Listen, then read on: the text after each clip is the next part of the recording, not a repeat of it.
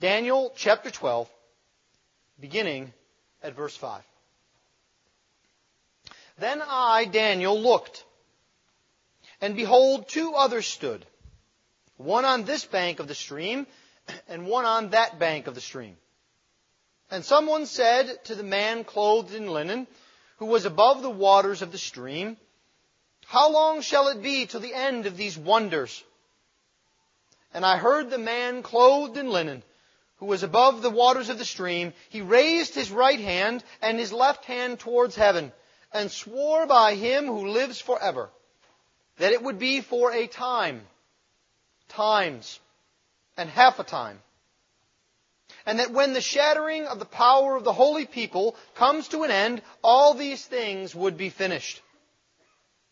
I heard, but I did not understand.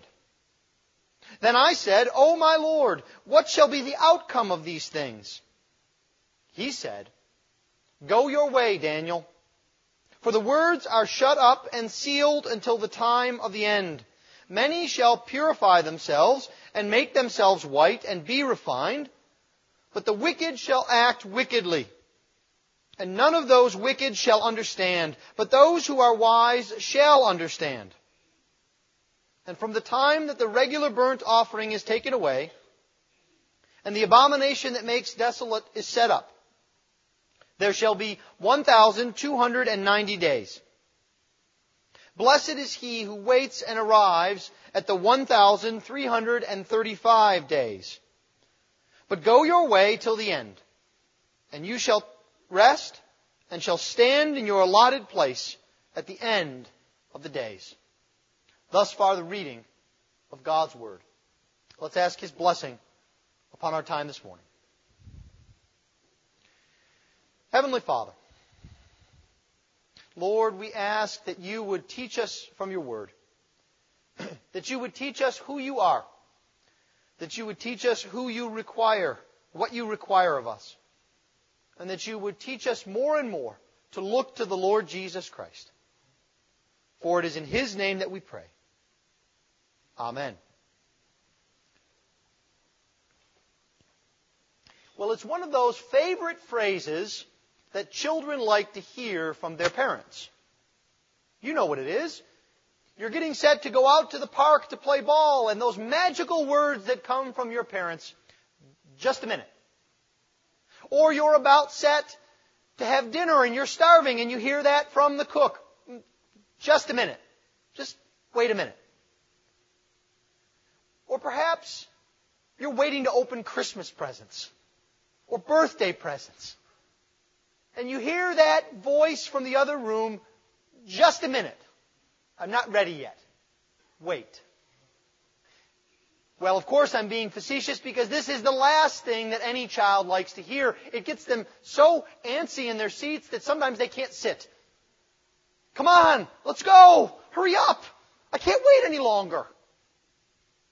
Or perhaps for adults it's experienced in that wonderful thing called the waiting room. Is there anything worse than that? Perhaps the only thing that's worse than the waiting room in the doctor's office is getting a test done and them saying to you, well, we should have that back to you in about 2 weeks. Oh, I have to wait 2 weeks to find out if there's something wrong with me? I have to wait? But if we think about it, much of the Christian life is waiting. Waiting for the redemption that is ours to be consummated. Waiting to see the Lord Jesus Christ.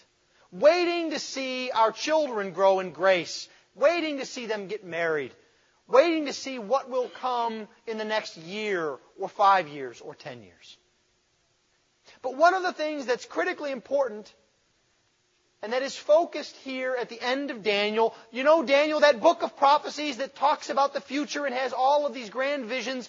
Daniel is going to lay out for us how we are to live in the waiting time.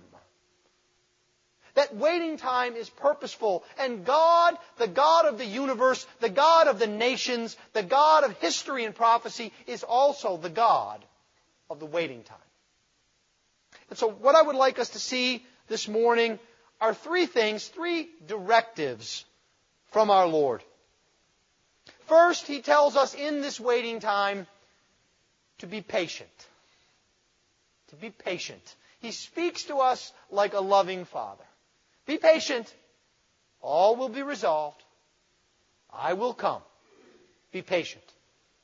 But then secondly, he tells us that we should use our waiting time profitably. He tells us not only to be patient and wait, but to be wise. We should seek wisdom. We should be wise. And the third thing that he tells us to do is to live expectant life. Live expectant lives in this waiting time. And he tells us to be faithful. So to be patient, to be wise, and to be patient and to be faithful. Let's begin then by looking at patience. What does it mean to be patient? The first thing that we need to remember is that we need to be patient through trials. All of us know about trials of one sort or another. You can imagine something in your mind right now. But God tells us to be patient through trials. You see, the end of this book of Daniel, with its numbering of days and how long, O Lord, is set in a context. It is the final scene of this book. And the focus of the immediate context is Daniel chapter 11 that we looked at 2 weeks ago. It is a focus upon strife, struggle. It is a focus upon persecution of the people of God, as the kings of the north and the south trample over the people of God, and as especially the king of the north, this future Antichrist, persecutes and harms the church.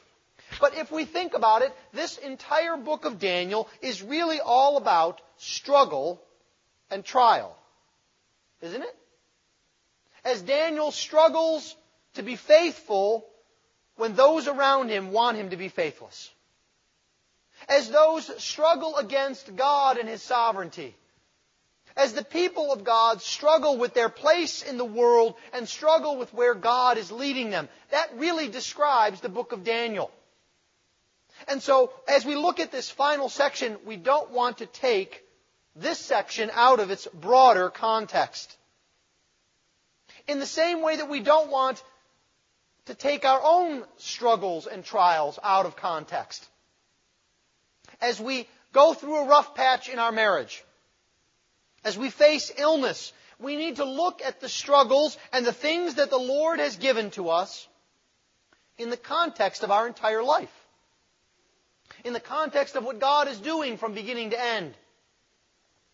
This is something that teaches us to be patient through trials. And so what happens here is the scene opens up. There is this vision, this man in the linen cloth, that we've looked at this before in Daniel chapter 10. This is either one of two things. It is either the Lord Jesus Himself in a pre-incarnate manifestation. Theological term for that is a Christophany, an appearance of Jesus Christ. Or it is an angel appearing as a direct messenger from the Lord. In either event, it is a man, it is an angel, it is a being with authority. It is one that Daniel knows has the answers. And beside him, on either side of the stream, are two men, two angels. And they know that this man has authority as well. For they look at him on either side of the stream. The picture in your mind should be this large river. It's probably the Tigris. This is not a little brook. This is a big river with an angel on either side and the man clothed in linen up on high. And they look to him and they ask and they say, "How long shall it be till the end of these wonders?" They ask, how long? We want to know. Now, there's something we need to learn from this. It's not just Daniel that has questions. Angels do as well. I'm reminded of that passage in 1 Peter when the angels desired to look into the things of Jesus Christ before He came. That might even be referring to exactly what is happening here. The angels are peering and saying, when will the end be? When will you manifest your kingdom, O Lord? When will you redeem your creation? And you see, we need to realize that we are not the only ones who are unaware and who desire to know what the Lord has in store for us. The angels do as well. And there is a sense of immediacy here. They say, how long shall it be till the end? What's happening right now, how long will this end? What is the this? Well, it's the troubles that the people of God have. It's the persecution they've been experiencing. It's the difficulties that come throughout all of history. And this is the cry of God's people from all time. It's what Isaiah says after that great vision in Isaiah 6. In verse 11, after this wondrous vision, he looks and he says, how long, O Lord? You see, it's almost as if the veil is pulled away and we see the majesty and power of God, we long even more for the end and the manifestation. It also happens when God's people struggle. Like the psalmist writes in Psalm 90, how long, O Lord, will this happen? And the saints in Revelation, how long, O Lord, until judgment? You see, the people of God long to see God resolve all of their struggles and their strife. And you see, the answer here from God through the angel is that we need to be patient. The one thing that He doesn't do is give a definitive answer. He doesn't say, a week from next Tuesday. He doesn't say, in the 1951st year after Jesus Christ. You see, He says a vague term. A time, 2 times, and half a time. We'll look a little bit more at that in a minute, but it's not something that allows us to easily put an end here. And this again, we can imagine this in our own families. When will we be leaving to go on vacation? Well, soon enough. When we're ready. Ooh, I wish you would have said 5 o'clock. 7 o'clock, so I knew we were ready. But you see, God doesn't do that. He tells us to be patient. To be patient through the trials, but also to be patient through that very uncertainty. You see, this is an uncertainty for the people of God. I think part of the reason, as we've looked through the book of Daniel, that so many people look at Daniel as a mysterious jigsaw puzzle to give us answers about dates and people is because they don't like living with uncertainty. They have to know all the answers. They're not able to leave them with God. But you see, that's not what God gives to us as an option. He tells us there is uncertainty. And He does it in a very solemn way. It's almost the exact opposite of what we would expect. The angel, the being who gives this answer of how long, this vague answer, does so in perhaps the most formal and solemn way in all of Scripture. What He does is, He raises His right hand and His left hand towards heaven and swears by the one who lives forever. Now, I want to ask you, when was the last time you saw someone swear with 2 hands? Anybody watch Perry Mason? Or Matlock? When someone takes the stand, what do? They either put the hand on the Bible or they do this, right? This is how we swear. Nobody swears like this. As a matter of fact, this is the only place in the Bible where someone swears like this. The other 2 places that are similar in the book of Deuteronomy, there's it's specific that it's 1 hand. So it is the most solemn way. And he swears in perhaps the most solemn oath that one can. He swears by the one who lives forever. And we know that that is the Lord God Himself. Even as Nebuchadnezzar manifested in Daniel chapter 4, when he swore by the Lord who lives forever. And you see, he goes right past all of the euphemisms that the Jews would use. He doesn't swear by the temple or by the gold in the temple. He doesn't swear on his mother's life. Some people do that even when their mother's still alive or when she's passed away. It doesn't matter. They use flippant language, but not here. He swears by the one who lives forever, and he lifts up his hands to tell us that this is a very solemn thing. And that is not what we expect, because we expect if he's swearing with both hands to God, he's going to tell us it is going to be in the year, we heard this morning, December 12th, 2012. It's going to be, and we know it's going to be at 12:12 or something like that. We know down to the minute. And you see, this shows us the foolishness of date setting and time keeping. But we're drawn to that. There is a man who is a heretic, who used to be known as a Reformed minister, preacher on the radio, who has not once, not twice, but is on his third time picking the day and the month and the year of the Lord's return. If he were doing this in Moses' day, they would stone him. And you see, that's our desire. And then if we miss it, we say, oh, that's okay, we'll pick another date. But God isn't looking to us to focus upon dates. Because you see, Daniel responds and he says, in verse 8, I don't understand what you're saying. Now that shouldn't surprise us, because do you understand what he's saying? I don't. It's mysterious. It's vague. And you see, the important point here we see in verse 9, in terms of the patience, it is not important to understand the details. Do you see how the answer is given? It's not, oh, Daniel, let me explain it to you in greater detail. Let me draw you a picture. Let me do for you the visions that you've seen before. No, he says, go your way, Daniel. Don't sit there and think about what you might need to think about. Get going and live life. That's why I'm telling you what I'm telling you. I'm not telling you for speculation. I'm not telling you so that you will just know. I'm telling you so your life will be active and changed, even in your 80s. Are you afraid of that today because you're not in your prime, you're not in your 20s, you're not in your 30s, you're not in your 40s? You wonder, well, I guess I am who I am.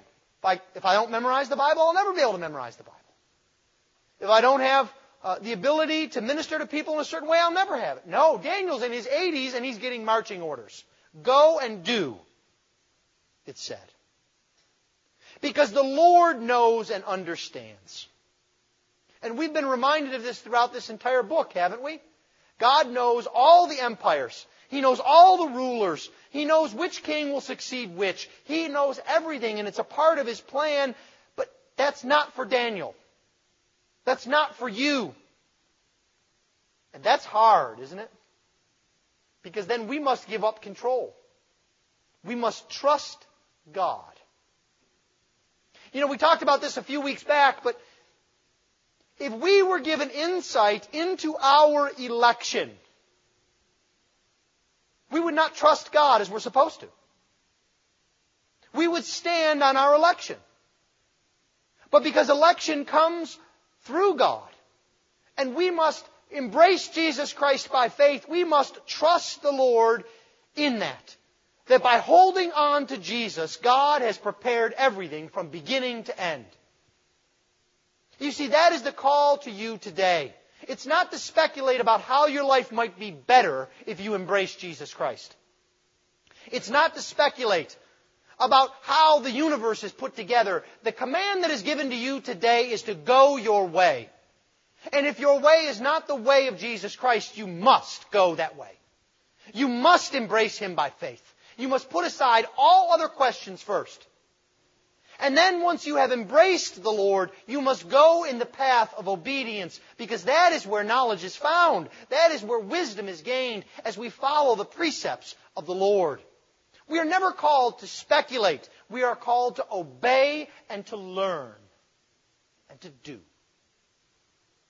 That's what it means to be patient. But God also calls us here to be wise. And part of wisdom is a kind of wisdom that we don't like to think about. It's first understanding God's judgment. Look with me again at verse 7. How long will it be till the end of these wonders? It is a time, times, and half a time. And that when the shattering of the power of the holy people comes to an end, all these things will be finished. You see, this time and times and half a time is 3.5 if we're adding up. And it is a period of judgment. We see this throughout Daniel. We see it especially in the judgment that came on Nebuchadnezzar. You remember when he went out as a beast? He was sent out for how many cycles? How many periods? 7. It was the complete number of judgment. And so here, the judgment is before us. There is a chastening judgment that comes onto the people of God as they are refined. We'll look at that in a moment. We need to be reminded that God does not wink at sin. God's job is not just simply crushing your enemies. His job is not just punishing other people and letting you do whatever it is you want to do. No, God is your King, Christian. And He will refine you and He will prune you. And that is a painful process, isn't it? Any of you that have ever worked with trees know this example so well. The only way you can get a tree to stay healthy is to prune it. You have to clip certain limbs. You have to smooth out certain edges. And that's a painful process. But at the same time, we're reminded that this time of judgment, this time of chastisement, is cut short by the mercy of God. It's not 7 times. It's not the full measure of judgment. It is cut short by the mercy of God. 3.5 times. And we need to remember this no matter how dark the trial is in front of us. Many of you have heard the phrase, perhaps you even use it when someone walks up to you and says that typical greeting, "How are you doing?" And you use that really famous Dave Ramseyism. "Better than I deserve." But have you thought about what that means? Have you thought about that means that if you are struggling, it's better than you deserve? That if you have trouble praying, if you have trouble communing with God, that you deserve to be separated from Him for eternity? Do you realize that if you struggle with illness and pain, that it's better than you deserve? You deserve to be tortured forever in hell, where the worm does not die and the flame is not quenched. Do you realize that right this moment, not some of you, as all of us are dying, it is better than we deserve? Because God gives us life, and He, by His grace and by the work of the Lord Jesus Christ, spares us from eternal death. You see, this is what allows us to be wise and to understand God's judgment. And as we think about what follows from here, this gives us great encouragement in the midst of judgment, because the contrast between those who are God's and those who are wicked is so sharp. Look at what is said here in verse 10. "Many shall purify themselves and make themselves white and be refined, but the wicked shall act wickedly, and none of the wicked shall understand, but those who are wise shall understand." You see, this wisdom, this enlightenment that we get from the Scriptures is a change not just in what we think. It's a change in who we are. It's a change in what we do, and that is the work of the Spirit in our midst. And that kind of change is an eternal change. That kind of wisdom is not something like when you memorize a whole bunch of facts and they escape you. I imagine that we have some people in our midst who have competed in spelling bees or on game shows, and you don't remember all of the answers that you had when you did that. It escapes your mind. But not this kind of wisdom. This kind of wisdom changes who you are. It remains for all eternity. And that's why in Revelation 22:11 it can be said, "Let the evildoer still do evil, and the filthy still be filthy, and the righteous still do right, and the holy still be holy." You see, if you have not embraced the Lord Jesus Christ by faith, if you still kick against God's sovereignty, if you still do not want to understand, you will remain wicked. You can try and clean up your act, but it won't help. And if you know the Lord Jesus Christ as your Savior, even as you struggle along in life, that change will never go away. God has eternally changed you to make you wise, wise to the way of life. Understanding the way judgment works and how it works, especially in different categories.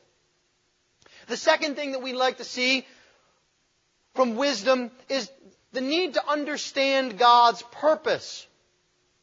You see, we may not know when the trial will end.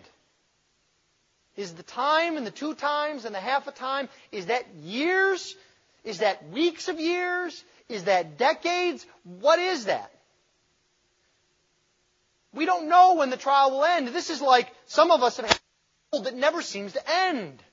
We get better and then it gets worse again. When will this ever end? But you see, the Lord knows the end of the trial. He knows it so specifically that He gives us a specific number of days. And that tells us that no trial is unnecessary. God knows exactly how long it is, and He has a purpose for it. Now, no one likes to go through painful things. But sometimes we realize that we have to. It's like this kind of experience. You take your child into a doctor. They've fallen out of a tree or they've fallen off a bicycle. And they have a bone that is broken and it's not set. The loving parent does not say to the doctor, "Oh, I don't want you to put Johnny in any pain. Please just give him some drugs, and we'll take him home, and we'll leave the bone as is." That kind of a loving parent cripples their child for life. Right? The loving parent says, "I don't want to see it, but I have to. I don't want this to happen, but you've got to set the bone." And the child's going to scream. And it's going to be painful. But it's what needs to be done so that health can flow. This is how God uses trials in our lives. But it's not just the setting of a bad bone. It is to make us more like the Lord Jesus Christ. And that's why He says in the midst of all this, in verse 10, that those who are under these trials will be purified, will be made white, will be refined. God will use these trials to refine His people. And what a blessing that is as we step back and think about it. And only God can do this. We see this in the first question that sets all of this up in verse 6. The angel asks, "How long shall it be till the end of these wonders?" And that word there for wonders is a very specific kind of word. It is an action that can only be done by God's power. It's what we see in the book of Exodus, the Song of Moses, chapter 15. "Who is like you, O God, doing wonders?" It's the same word that describes our Lord Jesus. What kind of a counselor is Jesus? He's a wonderful counselor, isn't He? Isaiah chapter 9. He is a counselor who does wonders, who has power to heal, to save, and to encourage. This is the work of God in our midst. Finally, we are called to be patient. We're called to be wise. But we are also called to be faithful. You see, the Christian life is a life of action. It is not, as one ancient monk did, sitting on top of a large pole meditating for years. People passing up baskets of fruit. It's not about hiding away in a tower somewhere. The Christian life is to be lived in community, and it is to be lived by action. Now, how does this fit into Daniel and the apocalypse and kingdoms and nations and the future and abominations of desolation and all of this toward the end. Well, it fits in this way. The prime way that we must be faithful is by living in light of the end. The true purpose of biblical eschatology is not to order up the events and figure out whether the pre-mill or the a-mill or the post-mills got it most in order. The prime point of biblical eschatology is to see and know the end and to have your life changed now by it. To live a life with the end in sight, in light of the end.